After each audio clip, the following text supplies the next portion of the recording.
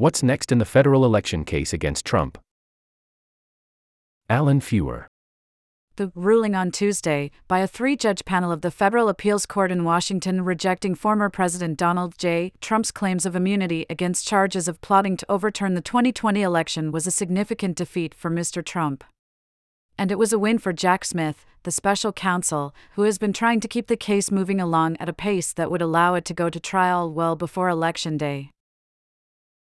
But what happens next will have a substantial impact on the pressing question of when Mr. Trump will face a jury in the case.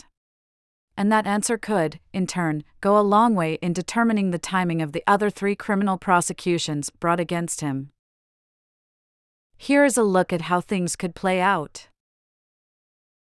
Which court will Trump appeal to now? While a spokesman for Mr. Trump's campaign confirmed that he intended to challenge the appeals court panel's decision, it remains unclear whether he will ask the Supreme Court to hear the case directly or take an intermediate step and first ask the full appeals court to consider it. Normally, asking for review by the full appeals court would be a step that would eat up additional time and help to delay the start of a trial, a strategy that Mr. Trump has pursued from the very beginning of the election interference case. But in its ruling, the 3-judge panel of the court included a provision that seemed designed to speed things up and encourage Mr. Trump to take his immunity challenge directly to the Supreme Court. The panel said that Mr. Trump had until Monday to ask the Supreme Court to get involved in the case and continue a stay of all of the underlying proceedings.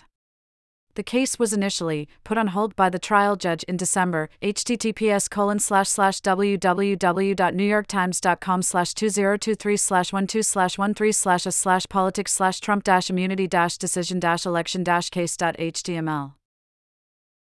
While taking that route would deprive the former president of any extra days that could have been spent on seeking review from the full appeals court, it would have the countervailing advantage of probably keeping the underlying case frozen as the justices worked.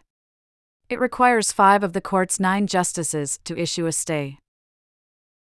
The panel said that if Mr. Trump went ahead and asked the full appeals court to hear the issue first, the case would be sent back on Monday to the trial judge, Tanya S. Chutkan, who could quickly lift the pause. And that would mean that all of the hearings and filing deadlines that are now on hold would start up again. Why is the pause in the underlying case important? Whether or not the underlying case remains frozen in place will have a direct effect on when it will go to trial. Just last week, Judge Chutkan, who is overseeing the case in Federal District Court in Washington, scrapped her initial trial date of March 4, bowing to the reality that time had run out to get the proceeding underway by then. In recent court papers, Judge Chutkan said that, in the interest of fairness, she did not want Mr. Trump and his lawyers to be penalized by the pause in the case. She suggested that for every day of trial preparation they lost to the freeze, she would push the trial back by an equal number of days. What happens if Trump appeals to the Supreme Court? The first decision facing the justices would be whether or not to hear the case at all.